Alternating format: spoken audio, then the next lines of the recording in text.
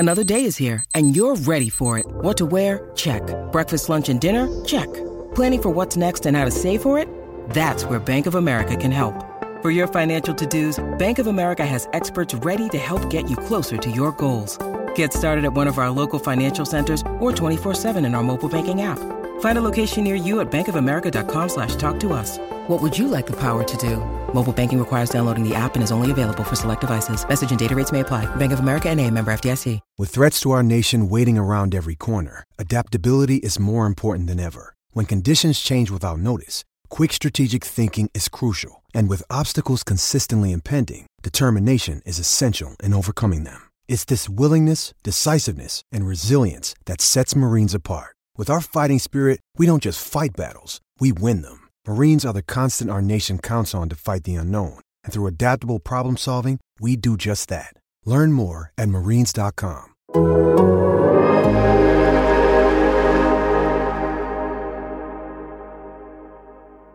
Hello and welcome to the Game Theory Podcast. I'm your host, Sam Vecini. We are presented by The Athletic. Today on the show, it's a two-part episode talking about two teams in the Eastern Conference that have been disappointing in some regard or having their own struggles here or there. And the first part of this conversation is going to be on the Chicago Bulls with Ricky O'Donnell, who, if you're watching on YouTube, you can see right now. The second part is going to be with Samson Folk. He is going to talk us through the Toronto Raptors and some of the issues that they're having right now. So these two conversations, at least for me, I'm going into them with very real, different thought processes on it.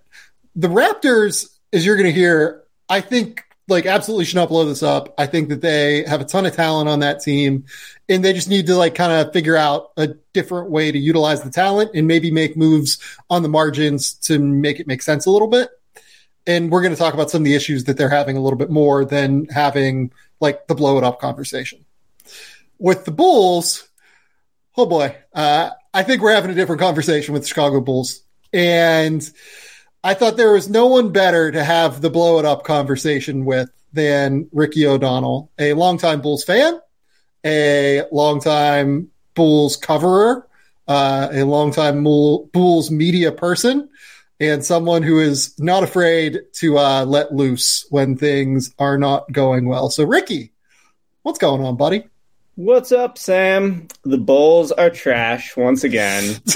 They had a very brief oasis of not being trash for the first maybe 3 months of last season, but then Lonzo Ball went down on January 14th in a game against the Warriors. Zach LaVine actually also exited that game in the first minute with knee trouble that lingers to this day. So that was just a cursed day for the Bulls. I was at that game.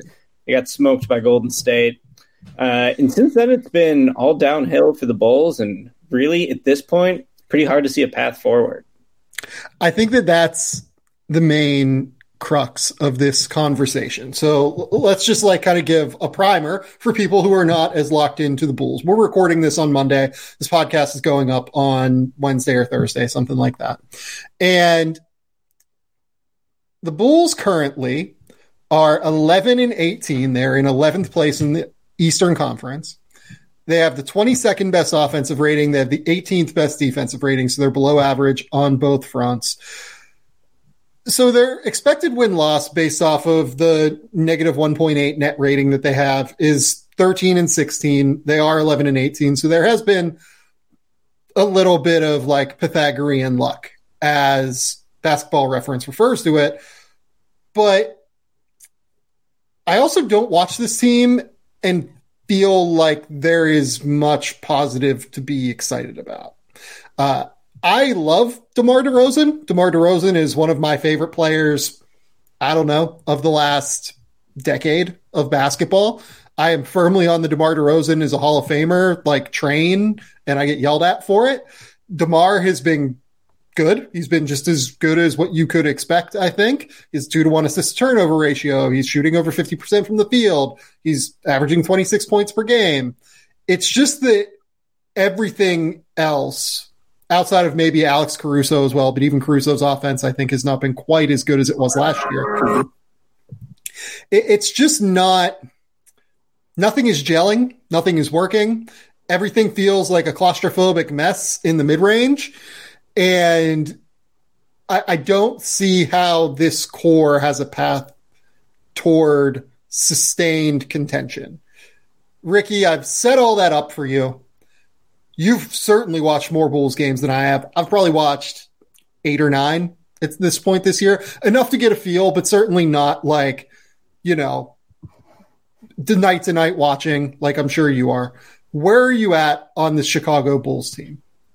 I didn't want to have this conversation about quote unquote blowing it up or trading some pieces for future assets during the season, because I thought, while obviously the team wasn't going to be as good without Lonzo, the hope was that Lonzo could come back by like February, maybe by the playoffs. He's back to being the best version of himself. And perhaps the Bulls could go on a little run, maybe sort of the opposite of what happened last year when the Bulls were in first in the Eastern Conference at the All-Star break, which was like 70% of the way through the season, and then just totally fell apart and didn't put up much of a fight against the Bucks in the first round of the playoffs. I was hoping that like they could tread water, be a couple games above 500, get Lonzo back, and maybe they could keep this thing going, even if it wasn't going to ultimately result in a championship. Because I don't think Arturas Karnisovas and Mark Eversley thought they were building a championship team when they signed DeRozan, got Lonzo, got Caruso. I think that like coming out of the post-Jimmy Butler trade with Jim Boylan as the head coach, the Bulls had the most losses in the NBA for a 4-year period and picked 7th 3 times and 4th once. I think they just need to get back to competency. And last year, they were actually really good for the first 70% of the season. And since then, this team has just looked awful. And they've maintained looking awful, especially over the last week. You mentioned that their Pythagorean theorem hints that they've been a little unlucky. The thing is that last year, the Bulls were one of the best teams in the league in clutch situations, mostly because of DeRozan's brilliance. He hit famously back-to-back game-winning buzzer beaters against the Pacers and against the Wizards on that was in like January, right? Yeah. And DeRozan was second-team All-NBA last year. He was phenomenal. He's been very good again, I think, in his role. Yeah. He may not be the most scalable star, but in terms of like the situation the Bulls put him in, with a real lack of shooting and a real lack of spacing around him, which we'll talk more about, I'm sure. DeMar's been about as good as you can expect him to be. But the rest of this team is just so lifeless. And in close games this year, 3-11 in clutch situations, games decided by 5 points with 5 minutes remaining. So, 3-11, like that does hint at some bad luck, but it also hints at the Bulls just doing everything they can to find a new way to lose a close game constantly. And you might remember a week ago, the Bulls are playing the Hawks. The Hawks really like sort of dominated that game for the majority of the time. But, DeRozan in the fourth got him back into it. And then DeRozan gets fouled on a 3-point shot, down 2 with like 1 second left. Hits all 3 free throws, Bulls up 1. Now 0.5 seconds left. The Hawks are inbounding it. They throw it to AJ Griffin, who hits like a miraculous turnaround tap shot to beat the Bulls. So after that game, the Bulls had scored 1 more point than they had allowed on the season. Their point differential was 0.0, but they had actually scored 1 more point than they had allowed. So looking at some of the other numbers, the luck-adjusted net rating after that game, they were 14th in the league or 13th in the league. They seemed like an average team that was just really bad in the clutch, a little bit unlucky. Obviously, they didn't have the Lonzo injury. So I was still thinking, like, maybe this team could win 43, 44 games. I certainly didn't expect them to win a series, but maybe they could put up a little bit of a fight. They had already beaten the Celtics twice and also had 1 close loss to them. They'd beaten the Bucks. So I wanted this to work, Sam, but then they played back-to-back games against the Knicks. And in the first one, overtime loss. Once again, the Bulls finding a new way to lose a close game, as they've done all year. And then I think after that loss, like the weight of all of these close losses just started to break the team. And they got killed on their home floor on Friday night against the Knicks in the second game of that back-to-back set. And then they played the Timberwolves without Rudy Gobert, without Karl Anthony Towns, and let the Wolves put up 150 on them. And in that game, the Bulls entered number 9 in defensive efficiency. After that game, they're number 18. That's how brutal that performance was. It was one of the worst games I've ever seen Zach LaVine play. This whole season has sort of been a game of like, who's the scapegoat? Is it Vooch? He's an easy scapegoat because the trade they made to acquire him is kind of the reason they're in this horrible position. But Vooch has been pretty solid this year. I mean, he's not spectacular. He certainly wasn't worth what they gave up for him, but he's a good player. He's Vooch is exactly what you would expect him to be. Yeah. Shooting a little better this year, just like all around, a little bit more potent overall. And I find like that usually happens in the second year for a guy who's like the number 3 in a big 3. It's tough to transition into that, especially when you were in a primary offensive option role in Orlando for so long. So Vooch has been solid. So I don't think he's the scapegoat. Billy Donovan may be the scapegoat. I think that the Bulls' offensive sets are extremely bland. Billy, has he really developed Patrick Williams or Ayo to the extent that maybe those guys could be developed? Not really, in my opinion. And at this point, it sort of seems like the team's quitting on him. He's already been publicly feuding with LaVine in the media a little bit. And then LaVine, it just sucks because he did earn the contract. They paid him $215 million over the offseason. He's only 27 years old. And when LaVine is at his best, it's because he's a great rim pressure guy, can get to the rim frequently and finish well. And he's a good high-volume three-point shooter who you can use on, multiple actions, like running off screens. He can do it off the dribble. And that's why he's good, right? He was putting up really efficient scoring seasons because he just gets to the rim a lot, rips threes on volume. But LaVine, ever since that Warriors game that I mentioned earlier, has just had a hurt knee. And he played hurt all last season after that game, was not nearly as effective.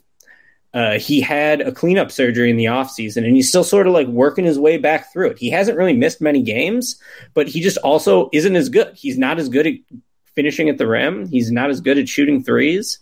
And then some of the other parts of LaVine's game that were never quite as developed, his vision, certainly his defense, some of the late game decision-making issues, that's all really reared its ugly head. So now that stuff looks even worse when he's not shooting as well and he's not finishing as well. So LaVine's been a disappointment, to be sure. His numbers aren't terrible, but it's been a rough year for him, no doubt. And he seems pretty unhappy too. So there's a lot going on with the Bulls. No shooting certainly has been a major factor in their big 3 players not performing very well together. I believe, couple games ago, I don't have the updated numbers, but they were getting outscored 7 or 8 points per 100 possessions when Vucevic, DeRozan, and LaVine are on the floor together. Well, it's like they're playing in a shoebox. Patrick Williams, pretty good shooter, 44% three-point shooter, but he takes 3 attempts a game, and he turns down so many open looks. He travels on wide-open looks all the time because he record scratches, and now it seems like anytime someone pump fakes in the NBA this year, they have to just call traveling. Ayo Dosunmu, was really hoping for a leap out of him this year. Hasn't really happened. He's still solid, but he's kind of he could maybe be a 5th starter because he operates at very low volume. He's a pretty efficient scorer. Good on-ball defender, kind of a poor off-ball defender. So essentially, the Bulls' defense was always inflated, and after they were never a top 10 defense. You just look at the defensive talent on this team. There's no way they were going to be a top 10 defense, and now they've fallen apart in the course of one game after allowing 150 to the Wolves. The offense is really bad because they are dead last in the league in 3-point attempts. They're 28th in the league in 3-point makes, and they just that's the thing. They have theoretically guys who can shoot. You could space Vucevic a little bit further out. You could space Patrick Williams a little bit further out. And theoretically, those guys might be able to shoot. But, I guess that, this is kind of where you've 100% hit everything that I wanted to talk about in terms of this team and what this team looks like this year. I think it's important to discuss what I think was the original cardinal sin of this entire thing, of this entire era of Bulls basketball, having the 4 straight top 7 picks or whatever it was. It was 3 7th overalls and then 1 number 4, right? Correct. There is one big cardinal sin that I think failed this, and it's not the Vucevic trade, but I think that this immediately led to the Vucevic trade. It's letting Jim Boylen be the coach of this team for 2 years. Because Jim Boylen was the coach of this team for 2 years, 2 of those back-to-back 7th overall picks never got a chance to develop because Jim Boylen was busy developing this bench. And because of that, they didn't get enough of an evaluation on Wendell Carter and Lauri Markkanen to know just how good these guys are. And because of that, you end up in a situation where you then allow Lowry to leave in a trade where they get back 1 late first round pick. It's going to be basically Portland's lottery protected first round pick. So they get that pick if Portland makes the playoffs at any point in the next 3-4 years. Right. And then you move Wendell Carter in a deal for Nikola Vucevic. I would just straight up rather have Wendell Carter as a player, let alone the Franz Wagner pick, let alone the other pick that's forthcoming. Right. Not poor protected, I mean, brutal. All of these things, I think, stem from letting Jim Boylen coach this team for 2 years and worry about developing this bench versus developing actual dudes that are good. So everything from there, I think, is snowballed. And this is why this fucking sucks for Bulls fans, because they had a 4-year run where they had 4 top 7 picks. They had 4 of them. And because they didn't have a coach that knew what he was doing, they're now in a position where they have to restart this rebuild. And when I say restart the rebuild, I don't think they need to full scale tear it down to studs. I'm not at all going to say that. But they need to do quite a bit of work here, I think, to make up for where they are. And ultimately, I think that keeping Boylen for 2 years led to the Vucevic deal because they didn't know who Wendell Carter was and how good he was, and that they didn't need Vucevic. And then they would have these 2 other picks that could have been Franz Wagner, could have been someone else, who knows, right? Very easily could have been Franz Wagner, teams like Franz Wagner. It could have been something like you have Wendell Carter, who's just as good as Vucevic. You have someone like Franz Wagner. Then you have all these guys. Getting Vucevic doesn't stop you from signing DeMar DeRozan, right? Maybe DeMar doesn't sign there, but I'd rather have all the picks and Wendell Carter than DeMar, as great as DeMar has been, because DeMar now, if Vucevic leaves in the offseason via free agency, which is the biggest part of this, the timeline is ticking on this core. He doesn't fit the age timeline anymore of when this team should be competing. So this has always been the biggest issue with the Bulls' decision-making to do this, right? It was you're mixing timelines together, hoping that Patrick Williams develops quick, hoping that Kobe White develops quick, hoping that maybe you get minutes out of Ayo Dosunmu where he's ready to go playoff rotation player from the jump right now. You're getting Alex Caruso. And I think that ultimately what this has led to is a situation where they're not really standing and competing for anything. They're not competent anymore because of the Lonzo injury. And they got really unlucky with the Lonzo injury. Let's just call that out too. It's incredibly unfortunate that Lonzo got hurt. But because they have to make decisions here coming up on DeMar DeRozan and Nikola Vucevic, it's very fucking hard for them to not make moves now in season that make them worse at basketball for the rest of this season and probably into next season. Yeah. I think, the real first decision, you talk about Boylen, but the thing to remember is that Boylen was John Paxson and Gar Forman's guy. He was really Paxson. So then we bullied the Bulls into making Paxson fire himself. He did it. But he's still with the organization. He just basically got promoted into not having much power. the American dream, to be honest. Gar Forman did get fired, so they hire Arturas Karnisovas. And Karnisovas' first decision, in my opinion, was, are you going to trade Zach LaVine? He was like, 2 years away, then 1 year away from getting this big deal. The Bulls had already traded a superior player in Jimmy Butler, while he had 2 years of a very team-friendly contract remaining because they didn't want to pay him his next contract. Yeah. Well, I think that, first, Boylen was horrible, obviously. He's the worst coach I've ever seen. He was garbage.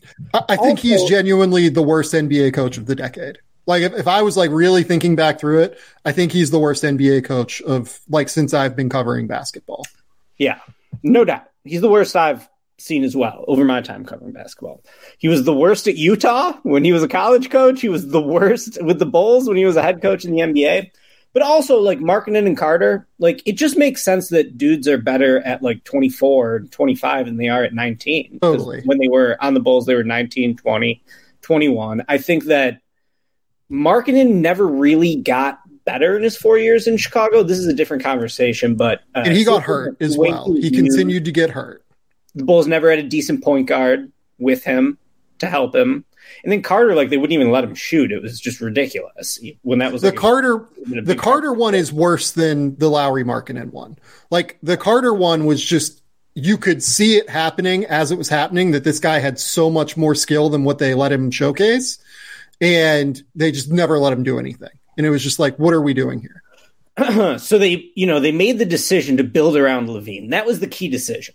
And I think, like, when Karnisovas went into the job interview, he wasn't telling the Reinsdorfs, like, hey, we're going to be garbage for 4 more years, and I'm just going to pick better than Paxson and Foreman in the draft, and maybe we'll get luckier in the lottery.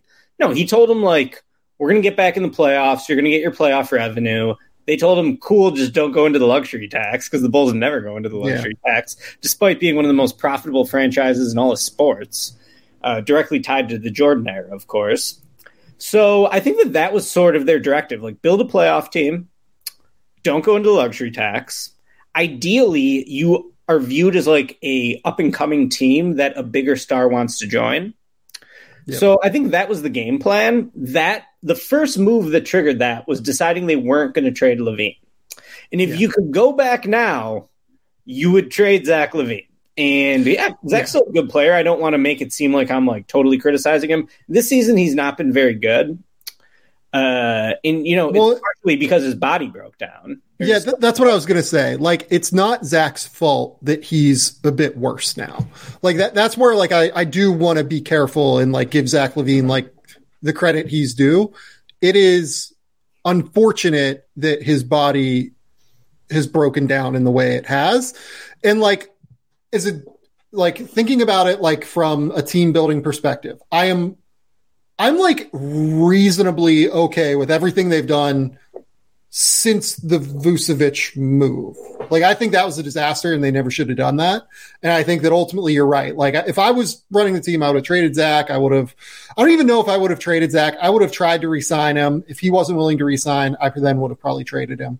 I would have never made the Vucevic move. That was just insane. And I wrote that at the time. Just the level of assets they gave up for a guy that is someone that is difficult to make work on a playoff team, was always foolhardy in a lot of ways to me. But I am a big believer in making a decision on a direction and then sticking to that and trying to make it work until it no longer works, period. Right? So after they made the Vucevic decision, I don't really have a problem with anything else that they've done. Like, I don't really have a problem with you getting Vucevic, having Zach LaVine, and because you have those guys, you then go out and you sign DeMar DeRozan, Lonzo Ball, and Alex Caruso. Those are the guys that make sense to put with those guys. Right? Honestly, all really good moves. Yes, all of those moves have worked out. They drafted Ayo Dosunmu. Great move. Great second-round pick. It worked. So, like, Pat Williams is maybe not, like, your commensurate number 4 overall pick. I'm sure they would rather have Tyrese Halliburton, but, like, I think every team would rather have Tyrese Halliburton, right? And I had Tyrese ahead of Pat Williams in that draft, but nonetheless, like Pat Williams was the late riser in that class. I think I also liked Isaac Okoro a little bit more than Pat Williams, and that was fucking wrong. So everyone gets these things right and everyone gets them wrong. They're incredibly difficult to judge, and NBA teams only have to pick one, and they pick Pat Williams, and we'll see where it goes from here. He got hurt last year and is, I think, still trying to find a role in a team that established roles without him, right? So from there, the thing that they have to figure out is this is not working. We know that this is not working now. And it's unfortunate that it's not working because it does have something to do with Lonzo being hurt. But our timeline is running out now. DeMar's contract runs out at the end of next year. Vucevic's contract runs out at the end of this year. If we lose one of those two guys, which I think is like probably likely in some respect, right? Or if DeMar drops off in some respect because he's 34, if I remember correctly, like this becomes very, very difficult to get out of in a hurry. They actually have a chance to like parachute out of this relatively quickly if they want to. This is their chance though. Like in season right now is their chance to parachute out of this. And that's why I think they have to take it. Yeah. And if you watch the last couple games, like it's tough to make the argument that they're just Lonzo Ball away. Also, Lonzo Ball still can't walk up a flight of stairs. Like there was just an update that he tried to run and he can't run. So it's like, okay, he suffered this injury 11 months ago and he can't run. Like it would have been hypothetically better if he tore his ACL and Achilles at the same time. Instead, he's got this weird bone bruise that is like a little bit unprecedented. Kendrick Nunn had the same injury actually, and he missed also like 2 years essentially. So it just doesn't seem like this team is even close to being a 500 team at this point, given the way they've played the last couple weeks. And while I did not want to blow it up before the last couple games, at this point, I'm like, let's do like trade half these guys. Keep Pat Will. Maybe you keep Zach, because I think Zach's value is probably at its lowest. Certainly you listen to offers for him. And, you know, just like that salary cap number, $215 million, is going to be a lot for teams to potentially take on. You know, if you get a good offer for Zach, I would trade Zach. But, you know, I probably wouldn't trade him for, like, let's say the Knicks Wizards lottery protected pick. And, like, the Knicks have, like, all these, like, weird protected picks. Like, don't they have, like, so yeah, like, pick? If you're, so I would not move Zach LaVine for almost any iteration that the Knicks can put together. You know, maybe in like, I like RJ Barrett. RJ has not been great this year, but like I would probably, I don't know, but I wouldn't want RJ with DeMar. So then I'd have to move DeMar. Like the Knicks packages become complicated. You would have to get like 3 first-round picks or something like that, with one with very minimal protection, something like that. Like, and I just don't know if you're going to get that. Yeah, from that I would do, right? For sure. But I also doubt that's out there. So I think what I do too. Is you probably got to trade Vooch because he's an expiring deal. I do think there's a possibility they could re-sign him, similar to like the Al Horford deal with the Celtics. Horford, I think, signed for like $14 million a year. So basically, you'd have to give Vooch a pay cut, which he's probably not going to be super jacked up about taking. Also, we'll see what the Vooch market is. Like, there's plenty of teams that could use him. So, you know, I would hope they move off him. And then, you know, DeRozan, Caruso. I feel like Caruso, low-key, might have the best trade value on the team. There's a viral clip of Steve Kerr coming up to him and basically mouthing, "I wish we had you on our team." So could there potentially be something there with the Warriors? Who knows? I'm sure Caruso would have a massive market. He would have the widest market. Yeah. I think DeRozan would bring back the most because his contract is actually like eminently reasonable. Totally. He's still on like $28 million a year for how good he is. Yeah. And he only has a year and a half. So you'd get him for 2 playoff runs. I think he'd bring back the most. I think because Caruso is making like $10 million a year, he would have the most suitors. I just don't think that it would drive up the market to where it gets past DeRozan's. Yeah. And DeRozan, there's been a lot of smoke with the Lakers. So here's my one thing on, like, if the Bulls are to pivot off this. I'm not sure how much a 2027 and 2029 pick helps you. I mean, if they're unprotected, sure. But, like, by that time, like, the Lakers will probably have Luka or Ja or Zion because that's what they do in every generation, right? Like, well, it's Devin Booker. It's like, it's not that with the Lakers. They did it with Wilt, Kareem, you know, like, it just Shaq, LeBron. This is what happened. So those picks aren't super appealing to me. What I want are picks in this draft because you could speak to this more than I could, Sam, even though, you know, it's my beat too. Just because you're better at it doesn't mean I can't have an opinion on it. I don't know about that. The 2024 draft is just not looking enticing to me, really. I don't know who the number one player is. I could tell you who I would take, but 2024 looks pretty weak, I think. We'll see. A lot can change. It's so early. I will also note 2025 evaluators are not wildly excited about it. Not great either. Exactly. Yeah. So this is the one to get into. Yeah. Totally. So you mentioned the Lakers pick as well. I want to just talk about that real quick. I don't really care if, like, you think that they're valuable. I don't really care if I think they're valuable. The guy that I think almost certainly does not find them valuable is Arturas Karnisovas, because if he goes and gets those picks and brings back nothing of value for the next 3 years, he's not going to be the one to use those picks. You know what I mean? Like, I don't see a world where he thinks those are the ones to go get at the end. Yeah, you'd have to go 4 seasons before the first of those picks comes to fruition. So I don't know. Like, but if I'm ideally, I was thinking about this after the horrible loss yesterday. DeRozan, Vooch, AC. Could you get 3 first-round picks for those guys in various iterations, plus one like semi-interesting young guy, like a Cam Reddish type or something? Like, I don't know if you could get this up to Moses Moody, but that would be wonderful. But the point is, their pick, top 4 protected this year, most likely gone. Even if they were to have the worst record in the NBA, which will be tough to get to, they'd have a 49% chance of that pick landing at number 5 and conveying to the Magic. So you can't really base it all off of, like, let's get in the Wembanyama sweepstakes, because most likely you're not getting that pick. But you could maximize your odds at getting that, or increase your odds at getting it a little bit more. And you could just pick up some future assets. If the Kings want to give up their first-round pick for Caruso, throw in some matching salary, you know, maybe that's a deal the Bulls do. The Bulls already hopefully will get the Blazers pick if the Blazers make the playoffs. So, you know, add in another pick in that range, maybe in the 18 to 24 range. You know, the Bulls don't have much in the cupboard right now, man. I think that might be the type of trade that might be beneficial for them. Because, look, at the end of the day, like you said, they're probably not keeping this pick in this year's draft.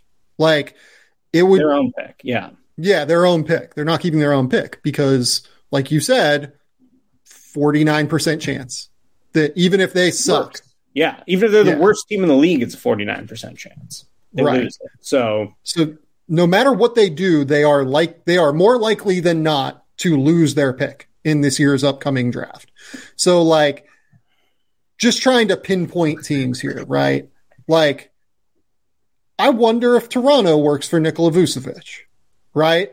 He doesn't really fit Project 6'9", like, in terms of movement, in terms of athleticism, everything. But honestly, I kind of think that guys like, maybe not Scotty, but like, I think that guys like OG Anunoby, Pascal Siakam, Fred VanVleet's ability to get over ball screens, like, those guys really would insulate him in some way. And I wonder if you could get, like, a top 16 protected like pick in the 2023 draft from Toronto, where they keep all the upside if they continue to not do well, but then maybe long-term they do something like that.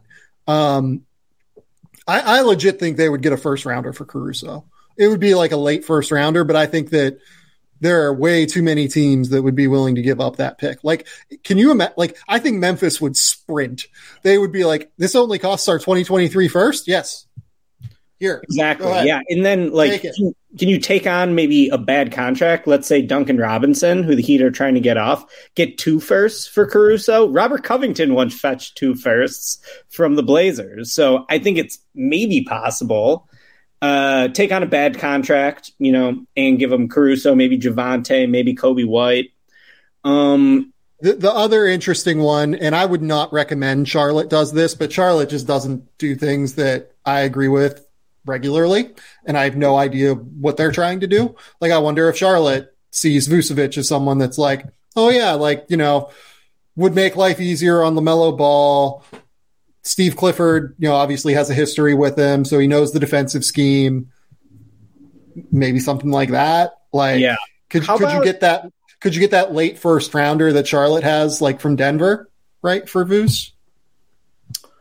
Would love that. How about, I'm thinking, maybe not for Vooch specifically, but the Mavs pick owned by the Knicks, top 10 protected. Could there be something that brings back that? Maybe you take on Fournier, give him DeRozan, or give him Caruso. I mean, maybe Vooch. I don't really know what the Knicks would want, but they're a team that could be buyers. And they have multiple picks in this draft. So if you could get the Mavs top 10 protected pick, I don't know where that's going to slot in. Probably, 15, 14, 13, somewhere around there. That could be a good one to go after. And I think I maybe had one more. How about the Heat, I think, could be a good fit for Vooch or for DeRozan or for Caruso, really. And what about the Nets own the Sixers pick? Would they maybe you could see them as a Vooch destination? I think Vooch would help the Nets quite a bit. They could certainly also use, DeRozan or Caruso as well. So for what it's worth, I don't like Vooch on the Nets.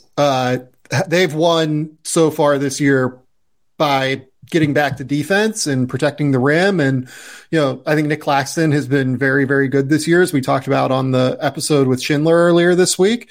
And it's another guy that just kind of clogs up the mid-range for Kevin Durant. And that's just not what you want if you're KD, right? Yeah. Vooch can shoot a little bit, but he's not great as a shooter. He's average at best, and the percentage has been better this year. It's 36%. But his only truly good shooting season was the season with no fans. He hit 40%. That was clearly the outlier if you look at his career percentages. So good pushback. I think in general, I would be targeting early draft picks. Give me 23 ideally, or I'll even take 24, 25. When you're talking about 27 and 29, it's dude, that's just too far away. And I don't see how they could come close to building a playoff caliber team in the 2020s if they were to, potentially target picks that late. I think Miami has a 26 pick. Could you get a 23 and a 26 from them for taking on Duncan Robinson and maybe giving them some pieces?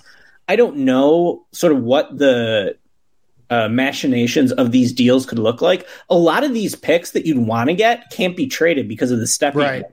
Warriors owe a top 4 protected pick to the Grizzlies next year. Ooh, that pick could be spicy if you think about where the Warriors are at right now. Grizzlies, they just always do this, right? But so if you want the Warriors pick this year, I don't think you can get it because of the stepping rule. So the Hawks, I think, are another team like that, where obviously all their future picks are going to San Antonio.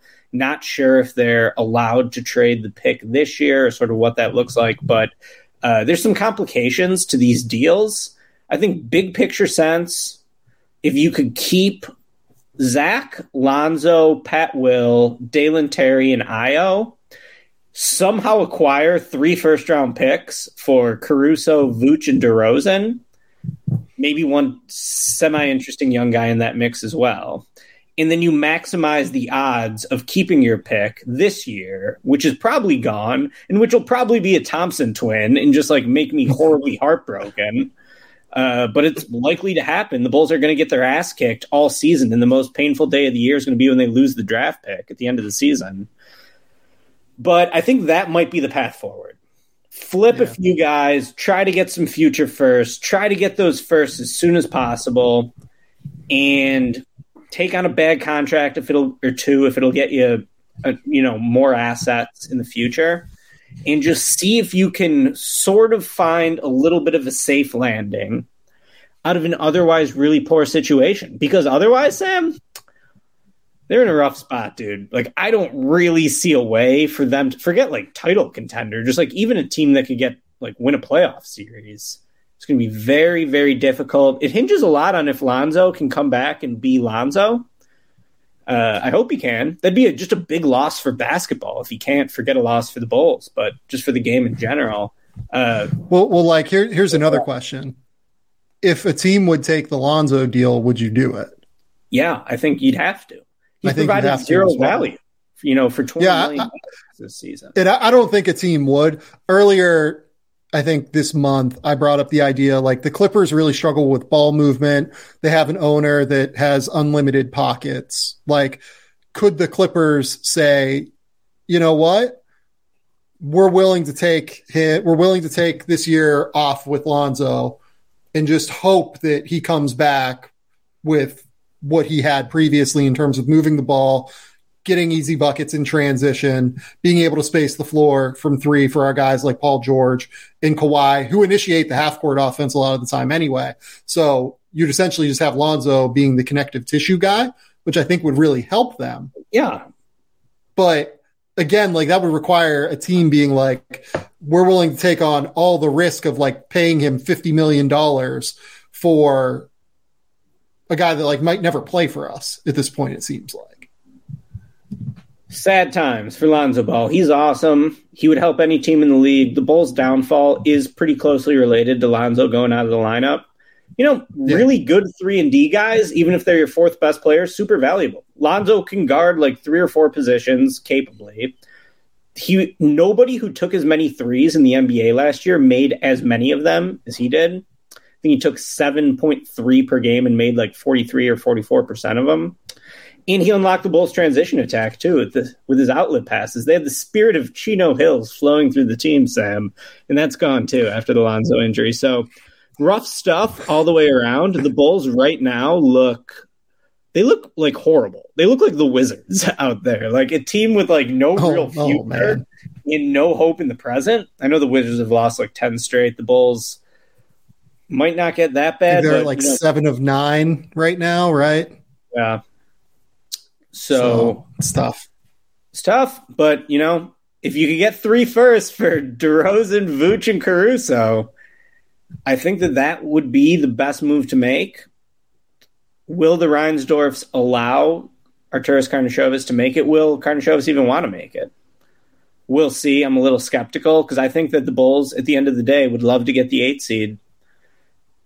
They'd love to try to get a little bit of playoff revenue, and they'd love to bring back Lonzo next year and say, okay, let's do this with Lonzo. But if you followed the team closely lately, man, it doesn't seem like they can get there. It just seems like a bad team. Yeah, I agree. Okay, Ricky, tell the people where they can find your work. Tell the people what's going on.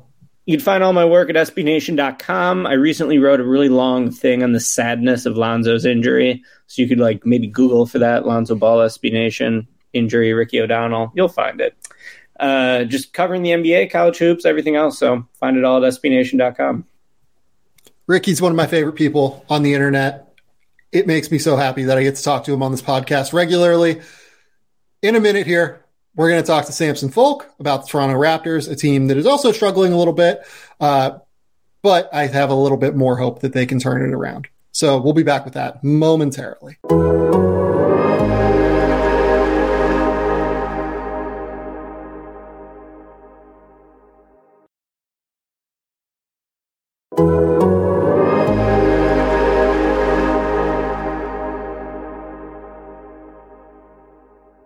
Hello, we're back to the Game 3 podcast. With me now is Samson Folk. He writes over at Raptors Republic. He's one of my favorite people covering basketball currently. I think he does a phenomenal job covering the Raptors, an incredibly interesting team, and he does so in very interesting, thought-provoking, intriguing ways.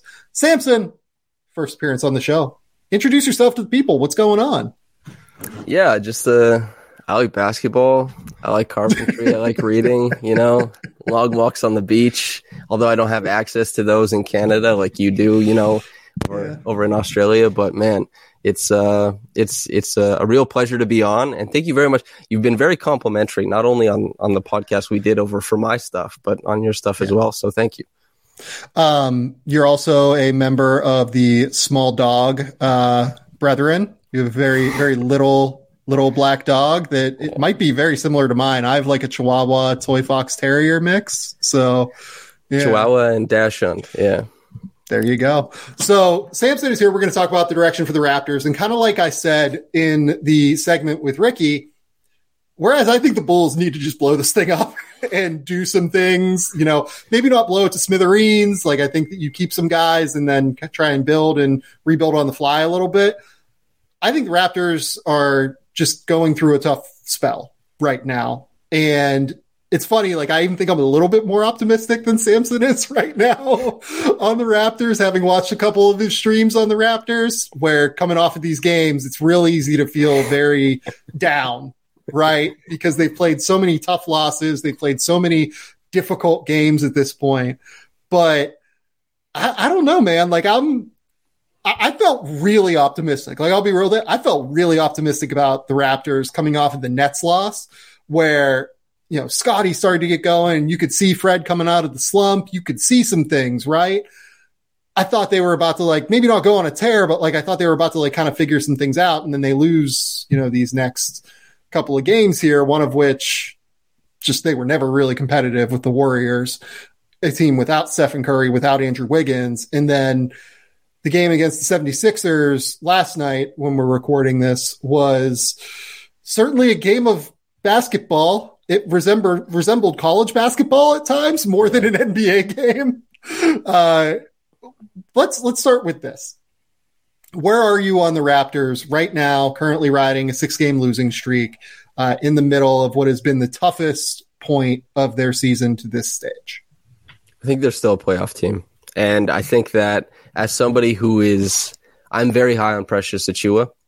I love his defense. He's had a lot of success simplifying the point of attack for the Raptors, not only as a guy guarding at the level in drop, but also a guy in switches.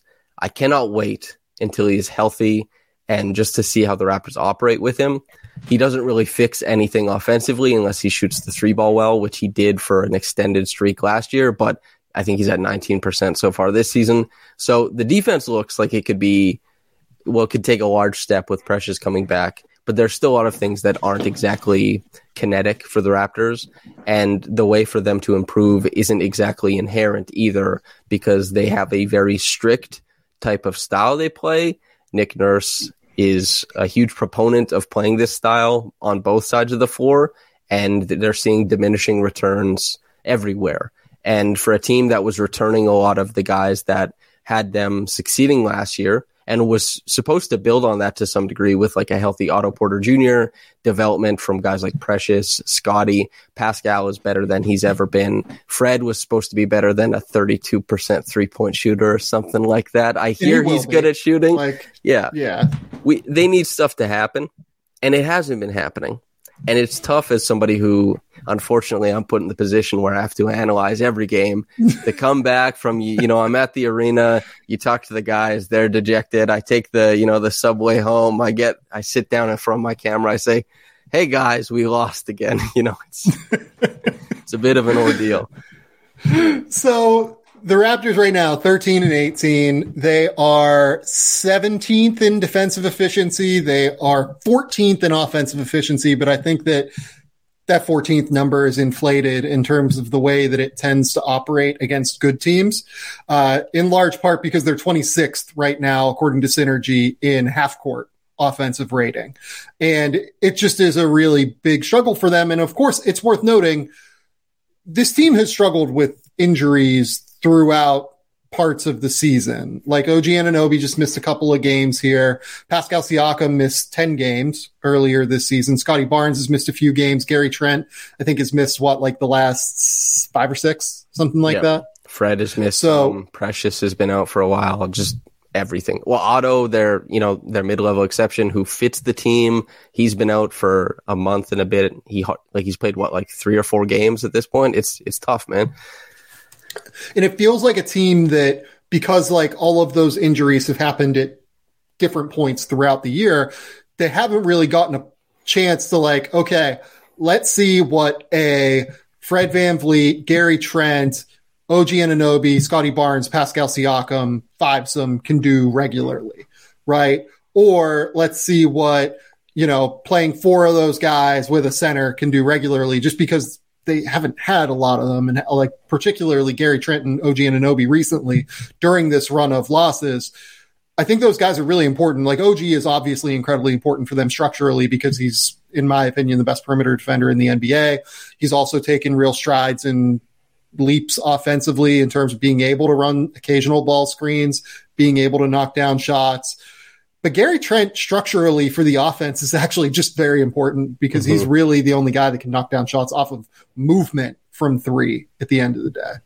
Well, also, the interesting thing about Gary, too, this season has been that he's much quicker making decisions against the closeouts, and he's turned a lot of those between 19 and 17-foot jumpers that he took last year and hit a really good percentage of those, but he's turned a lot more of those into short mid-range looks and even a higher percentage of free throw rate and a higher percentage of frequency getting to the rim as well. So there's more diversity in how Gary's scoring, and a lot of it is because he's making way better decisions with the ball in his hand. And so there's it makes the offense, it's more synergistic when Gary is the guy on the end of a closeout or a hard closeout, an advantage closeout, whatever you want to call it, and he's putting the ball down. They're scoring a lot more often than there's a lot of guys on the team who, if the ball comes out to them, the ball can stick, advantages are not maintained, resets are asked of the stars, and there's a lot of clunk in what they do offensively, for sure.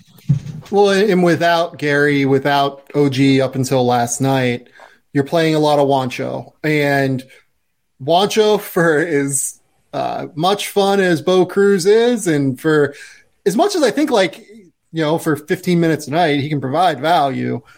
I like him in the rotation. I do. It's a win when you're playing against four other Toronto Raptors starters, and he's the one on the end of the string, and he's the one taking the three, right? So teams just don't really guard him out there all that much. Scotty Barnes, we talked about Scotty Barnes over on Samson's Raptors Republic podcast. Please go listen to that. We talked about Scotty Barnes for 50 minutes, I think, and broke down his trajectory, his sophomore season, a lot of what we're seeing. Again, just go there, right? We're not going to talk a ton about Scotty here because we did the deepest dive of Scotty imaginable there. But in terms of the way the offense runs, it's worth noting that, for instance, last night, the 76ers just stuck Joel Embiid on Scotty Barnes, tried to clog up the paint, and dared Scotty to shoot. So when your best player is Pascal Siakam, and he's trying to get to those spaces where he's able to get to the rim, able to take those weird push shots, those weird hook shots, everything from 10 feet and 12 feet and in, it just clogs up everything that the Raptors are trying to do. And they desperately need Fred VanVleet to be able to be the circuit breaker a lot of the time. And he is just in the middle of one of the worst stretches in terms of his shooting of his career, and that'll bounce back, but it's shitty timing for it to happen right now. It's also good that the axis of how he's missing seems to be corrected. We talked to Nick Nurse about this. The Raptors, they marketed their big shooting board that they like to use in their practice facility, and it's very, very technical. And Fred was missing left to right. And apparently in his career, that is a very rare miss for him. He's usually short or long. And so this was a new type of miss. And a couple weeks ago, we talked to Nick Nurse at practice. He said, this is something we can go in and fix in the gym. The last couple of games, it has been short or long, at least to my eye, which I think is a step in the right direction. And hopefully returning to a guy who will shoot, around 33, 34% on pull-ups and north of 40% on his catch and shoots, as he often does. So fingers crossed on that one. Yeah, but this offense just has very little margin for error, I think is what it comes down to. When guys are out, it slows down.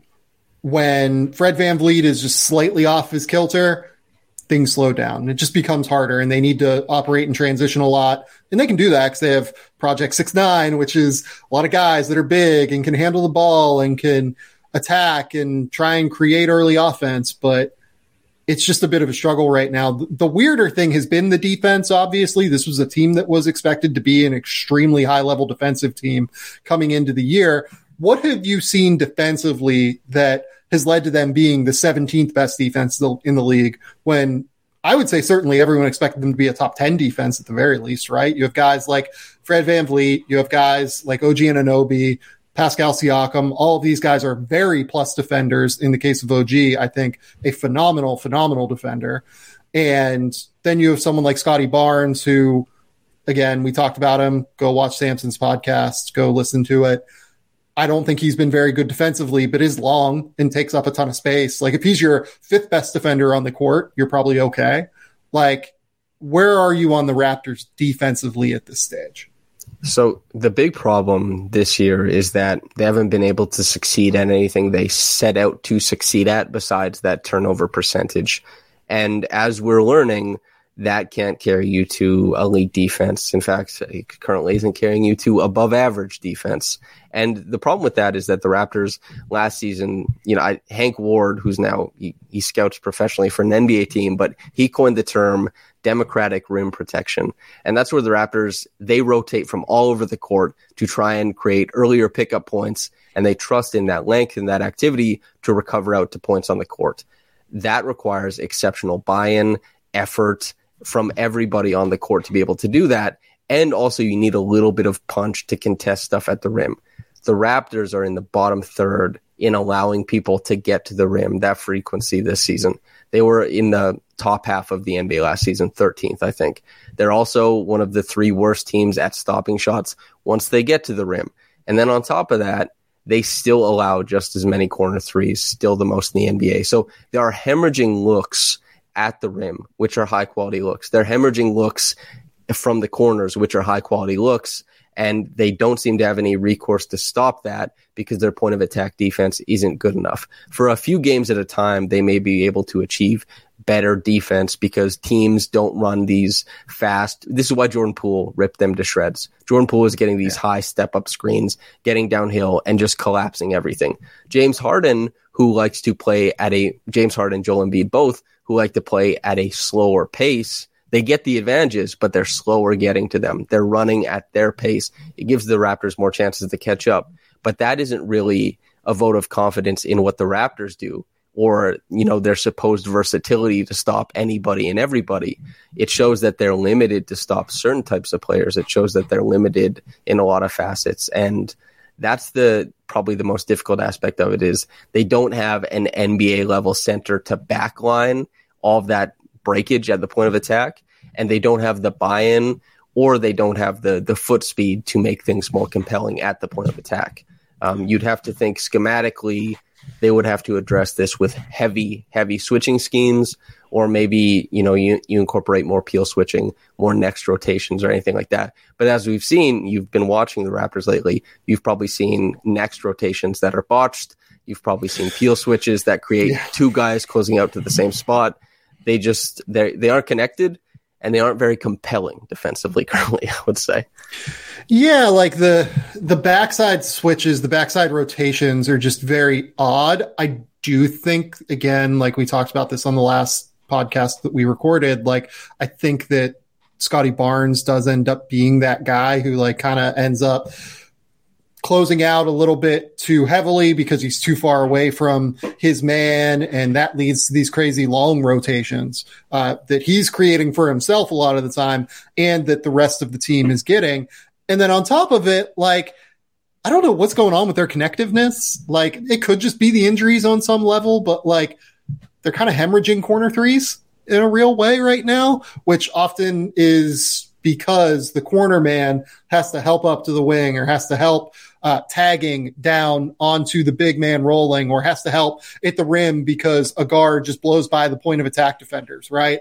So they're kind of hemorrhaging corner threes right now, and it's just like, well, where's that guy coming over, rotating from the weak side down or rotating from the wing down to the corner? And they just feel off. They feel more off than I can remember seeing them in the last couple of years at the very least. So I'm not totally sure what to make of that. I do think that part of it is like injuries, obviously, but I think part of it is Nick Nurse, like not utilizing his personnel in the best way. We talked a lot about Scotty Barnes playing at the point of attack a lot on the last podcast, but like, I think that leads to undue pressure on the paint and on the rim, which leads to having to rotate to help him. I would just like to see Scotty play a little bit more as like I think roaming player. It's hard because like I don't think he does that wildly well yet, but like I think it's better than just having him get beat at the point of attack or being beat like off of a screen, right? Because he gets clipped by screens all the time. So like I'd like to see Fred at the point of attack more, maybe. I don't know, but like OG is your wing stopper. You need OG like as the switch guy that's like going to come up and maybe, get switched on to James Harden, get switched on to guys that can really create. So like they have the personnel to theoretically do a lot of what we're hoping that they can do. They just haven't been utilized that way. And again, like part of this is they don't have a center that can like really do much, unfortunately, but part of it, I think, is like scheme. They haven't done as well containing the ball, and they haven't done as well rotating on the backside as what you'd like to see. So I have a dear friend, Evan Gualberto, who used to do a podcast called Bouncing Around, where we would actually go through film and discuss what plays were being run. And we did it weekly, and it was lots of fun. But he brought up to me the Liverpool Football Club and Jurgen Klopp's, the way that he would have Liverpool run significantly more miles as far as pressuring the ball and covering the pitch. Yeah. And they won the Champions League, and they did win the Premier League, but cumulative load has affected maybe the psyche, maybe the bodies of these players of upholding this scheme, this play style for so long that it's starting to kind of settle down. How do you maintain something like this that players in the NBA, they probably look at the Raptors, they see Pascal Siakam last season lead the NBA in total isolations, lead in minutes per game, despite missing a little bit, and lead in total closeouts, and say, this guy is being asked to just leave everything on the court every game. And that's asked of many players. They are being asked to cover so much ground, game in and game out, that if they don't bring it night to night, they lose. And they lose in embarrassing fashion because it takes so much to uphold this scheme that if you're missing anything, the effort, the inclination, players through injury, they're having such a tough time upholding what the Raptors want to do defensively.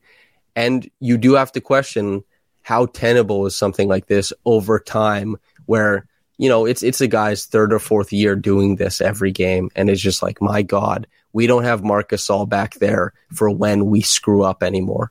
And it's tough to navigate those situations. It's tough for the Raptors players, I'm sure, to come out and like kill themselves every night trying to maintain this really high energy court coverage that they want to. That's the human aspect of it. And Nick Nurse, before games, talks about the human aspect of it as far as playing up or down to competition. I'm sure he would dislike if he was asked about the human aspect of the defensive scheme that he wants them to play, but I'm sure that's part of it. It's tough to maintain. Yeah. So let's just kind of go a little bit more broad at this point. And this is a very base level question, but the Raptors have obviously evaluated a lot of these guys that are 6'9", can handle the ball, can theoretically be versatile, switchable defensively.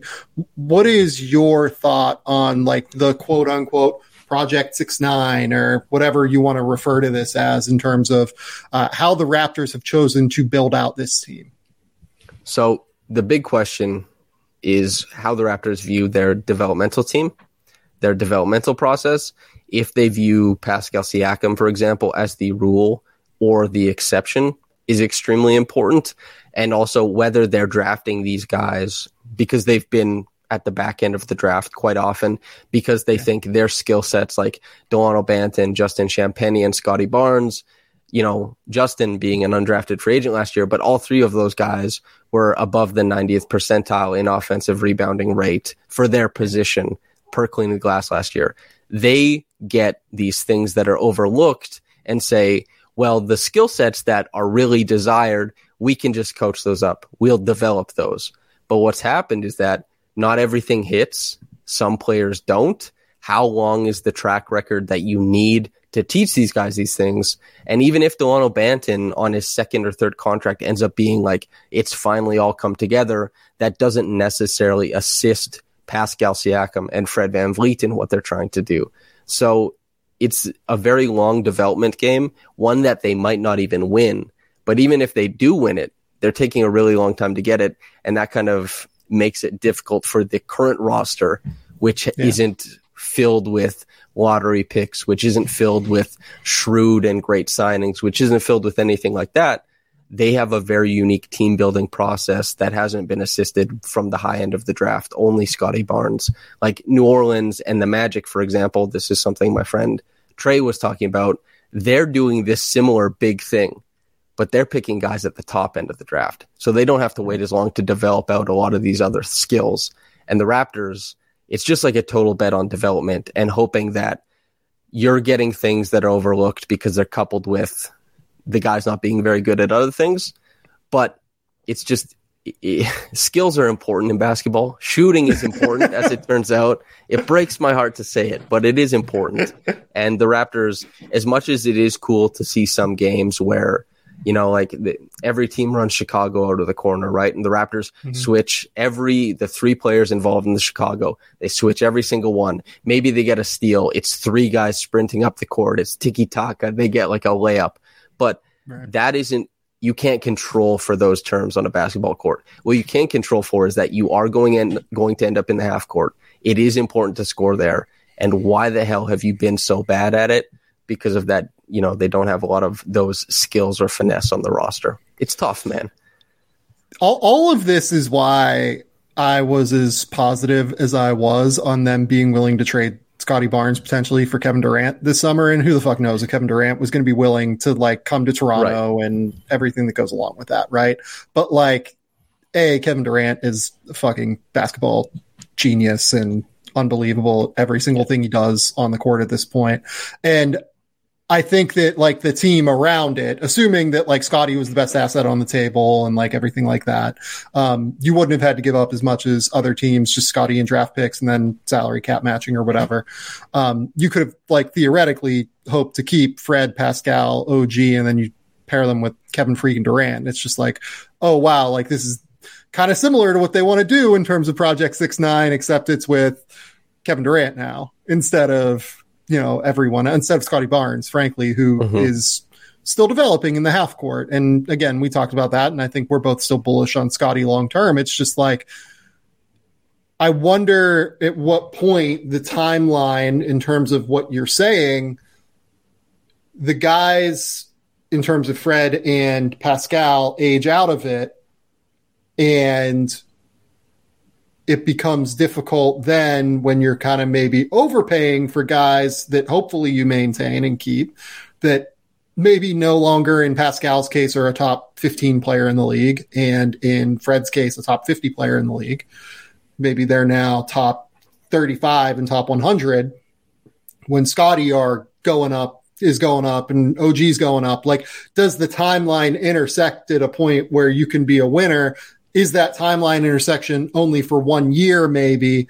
Like, the Raptors have some real, like, they have Fred VanVleet's contract coming up this year. They have Pascal next year. Like, they're in a weird position where they need to make real long-term decisions on how to build this roster. And it's why I was kind of like, well, I think they have the infrastructure to like go now if they want to and go get a number 1 option, kind of similarly to how they did when they got Kawhi Leonard, obviously.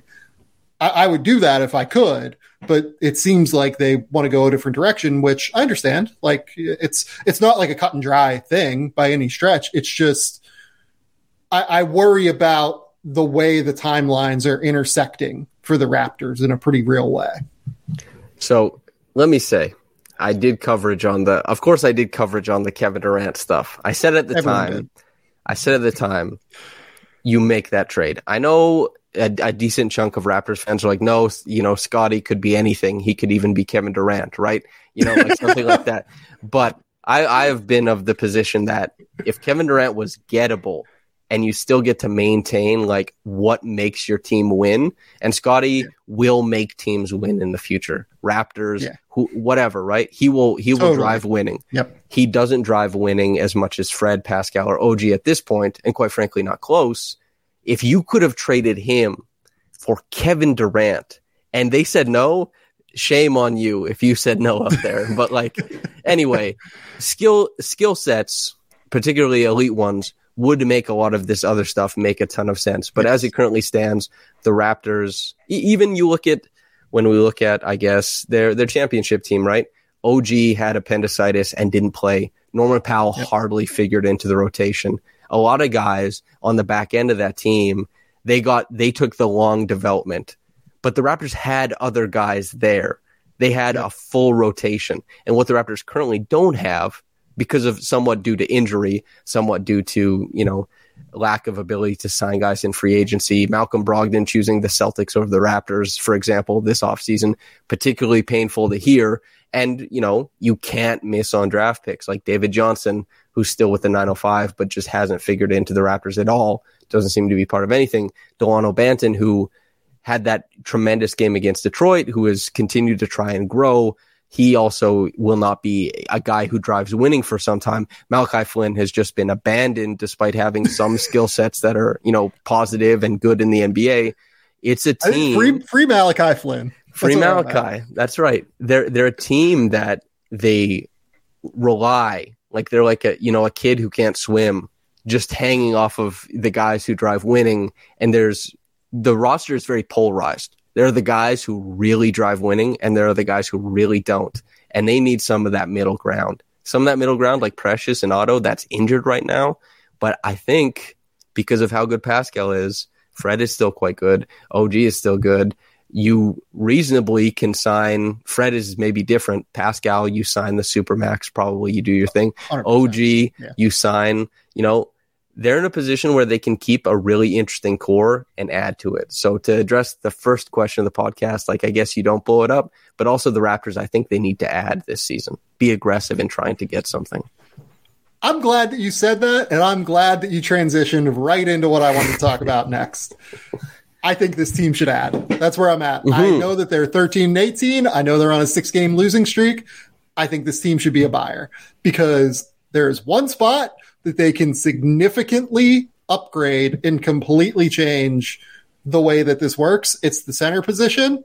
And I think that they could really, really change the fortunes of the way this thing is built by just getting a center who can do something on one end of the court. Hopefully he can do something on both ends, or at least be schematically useful on both ends in some way, shape, or form.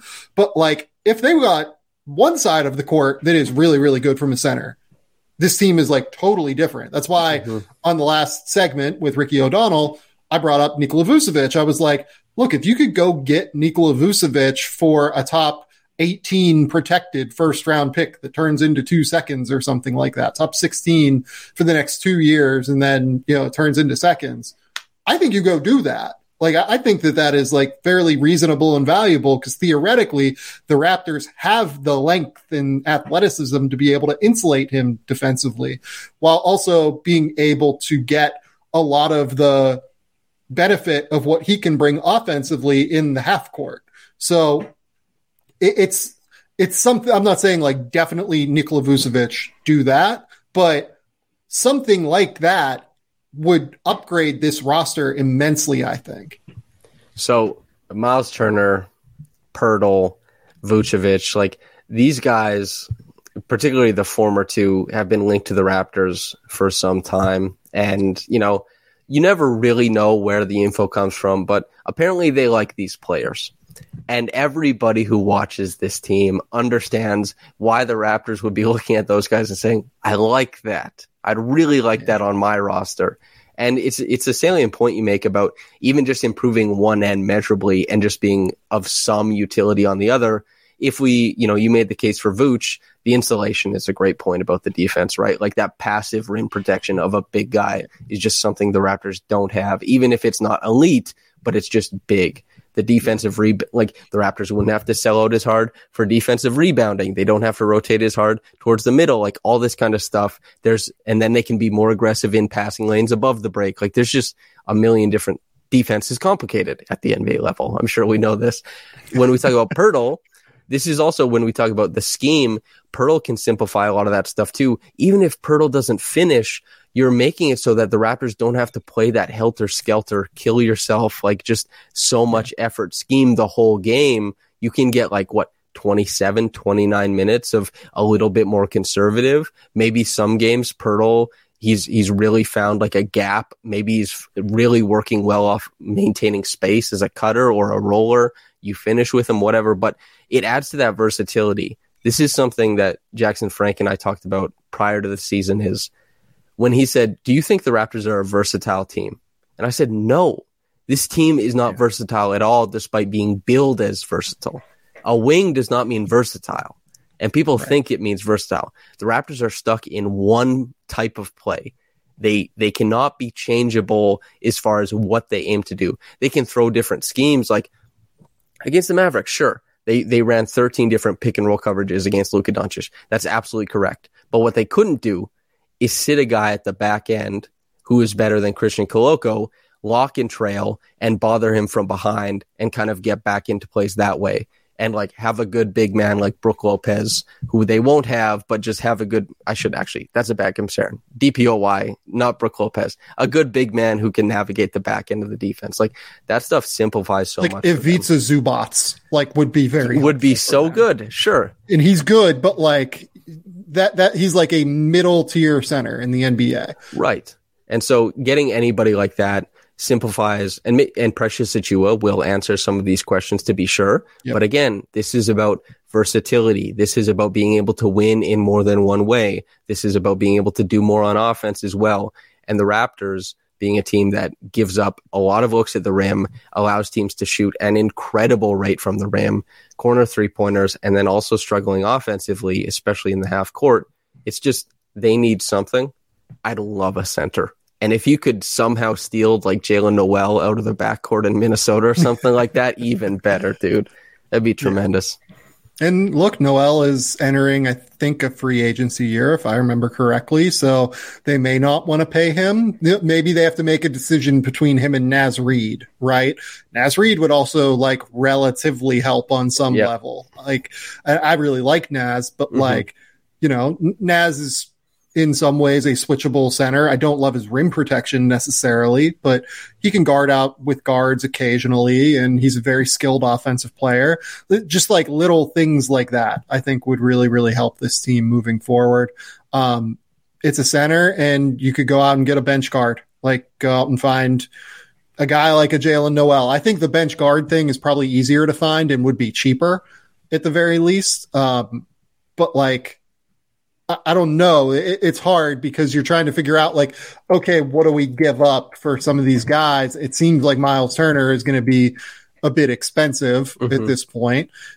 It feels like Jakob Poeltl is going to be quite expensive based off of, what the reports are that the Spurs want. It seems like they want multiple first round picks, which I don't know. That seems aggressive to me, but I also respect what Poeltl can do defensively. I think he's one of the 25 best defenders in the NBA, something like that, if we were trying to put a number on it. So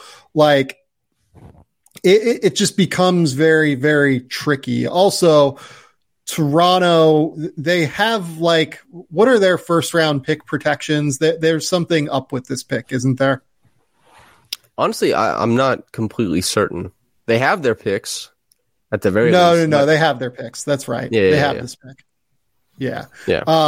So they have all the picks they need. It's just finding the right protections for them to be able to do that. And I don't know. I think they should. That's where the Bulls should blow this thing up in some respect or another to kind of close the loop on the two parts of this episode. The Bulls need to do something where they're probably selling in order to shift things around and change the direction, hopefully take a small step back to go forward. I think the Raptors could just take a great big fucking leap forward by getting a center at the end of the day. What if, and I mean this more than I've maybe ever meant anything, but what if they could get Vooch and Caruso? Oh, my day. Yeah, do it. That's great. How much would Nick Nurse play Alex Caruso into the crowd? 48 minutes, yeah. 48 a night, baby. Yeah. Let's go. No, that'd be great. Like that, if they were getting both of those guys, like, I don't know, that probably costs 2 first-round picks, which I don't think I would do personally, because I think that then you're emptying the asset chest, when in reality, what I think the Raptors need is a number 1 option. And I'd be willing to empty like a little bit of the asset chest for a big upgrade this year, but I wouldn't be willing to empty like 2 first-round picks worth of the asset chest, because I think they can go out and get something. They can go out and get a guard that'd be useful for a second-round pick. They can go out and get a center probably for a late first-round pick that's heavily protected in some way, shape, or form that doesn't hinder them particularly substantially long-term. So that's kind of the way I'd look at it. But I mean, hell, if you can go out and get Alex Caruso and Nikola Vucevic for 1 first-round pick, I don't think that's going to happen, but sure, let's rock. Yeah, I'm not even thinking of the machinations of how it comes together. I'm just doing like the fanfic of seeing Alex Caruso guarding, like a dribble handoff where it's, like either Precious or let's just say OG and Caruso guarding pick and roll actions together would be nirvana for many people who enjoy defense. But yeah, that'd be really fun. Even gives you like the versatility to be able to move Fred like off the ball for possessions at a time to conserve energy for him offensively. Like it'd be very, very helpful. It'd be very, very helpful to go out and get someone like that. But yeah, that's where I'm at. I think the Raptors should buy. I think they should go out and try and find a real player that can be an upgrade for them, as opposed to the Bulls, who I think should be moving on. Samson Folk, tell the people where they can find your work. Tell the people what's going on. If you're really into the Raptors, you can go to raptorsrepublic.com. It does cost money. My written work is paywalled, as is Louis Zatzman's. For many people, that money is worth it. I appreciate everyone who does. If you are looking for free work from myself, I do video breakdowns with Yahoo Sports, and everything that goes up on YouTube or on the podcast channel with Raptors Republic is free as well. I like to think I'm good at what I do. I appreciate all the support for anyone who wants to. I would agree with that for what it's worth. Thanks, man. I appreciate anybody who, not just the paid stuff, people who just take in my work. Thanks for letting me chop it up with you and speak to you about basketball, because it's a unique job to be able to do. So thanks for giving me the opportunity to shout it out as well, Sam. Yeah, of course. So this has been the Game Theory Podcast. Please remember, rate, review, subscribe, do everything you can to support the show. Go to the YouTube channel, Game Theory Podcast with Sam Vecini, over on YouTube. Subscribe, help the show that way. Go to the podcast feed, hit the follow on the podcast feed, hit subscribe over on Spotify. This will be coming out Wednesday now, obviously. Friday, I'm going to have Adam Spinella on. We're going to do, I think, non-conference college basketball / NBA draft awards, the things that have stood out for us, superlatives that we've seen so far this year. Then on Monday, which is Boxing Day here in Australia and in Canada / Christmas on Sunday, I will release a mailbag over on the YouTube channel that will then go on the podcast feed. You guys have asked a lot of really, really great questions already. I will continue to ask for those up until Thursday morning, my time. And then we'll probably record that. And then on the next Wednesday, Spins and I will have another episode that is very fun, talking about things that top NBA draft prospects need moving forward as they enter the new year before their pre-draft year. So keep all of that in mind. Until next time, we will talk soon.